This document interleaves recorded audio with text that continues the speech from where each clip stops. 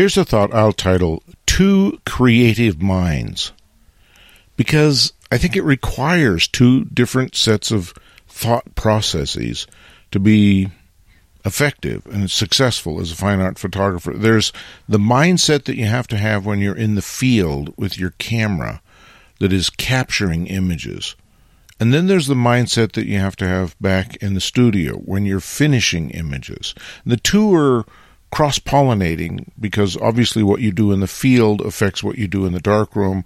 What you want to do in the darkroom is going to affect how you do the capture in the field.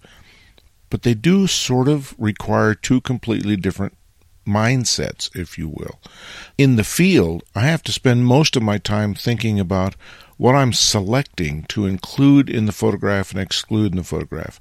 There's some technical stuff, f-stop, shutter speeds, exposure, and all that, but that's gotten so much easier with today's sophisticated computerized cameras that really most of my attention is what do I choose to capture, how do I choose to compose it, and providing myself with as much flexibility when I get in the darkroom so that I can succeed. So thinking about horizontal compositions and vertical compositions, thinking about different focal lengths, thinking about slightly different compositions, moving 360 degrees around the subject.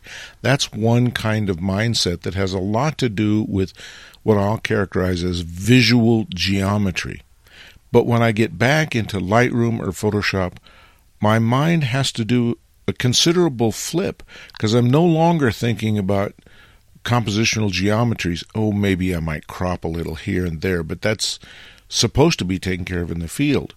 Instead, back in the darkroom, when I'm dealing with tones and sharpness, contrast, and relative tonalities of colors if I do a conversion to black and white, or saturation and hue if I'm doing a color image.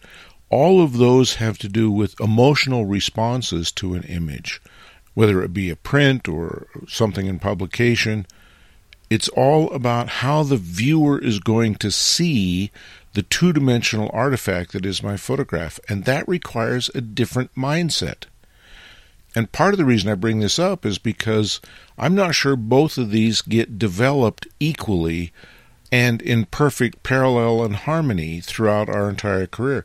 Sometimes I know a lot more about technology than I know about my emotional response to a scene. Sometimes I know a lot more about my emotional response to a scene, and I really struggle with the technology because there's something I need to learn or something I need to do that I've never done before.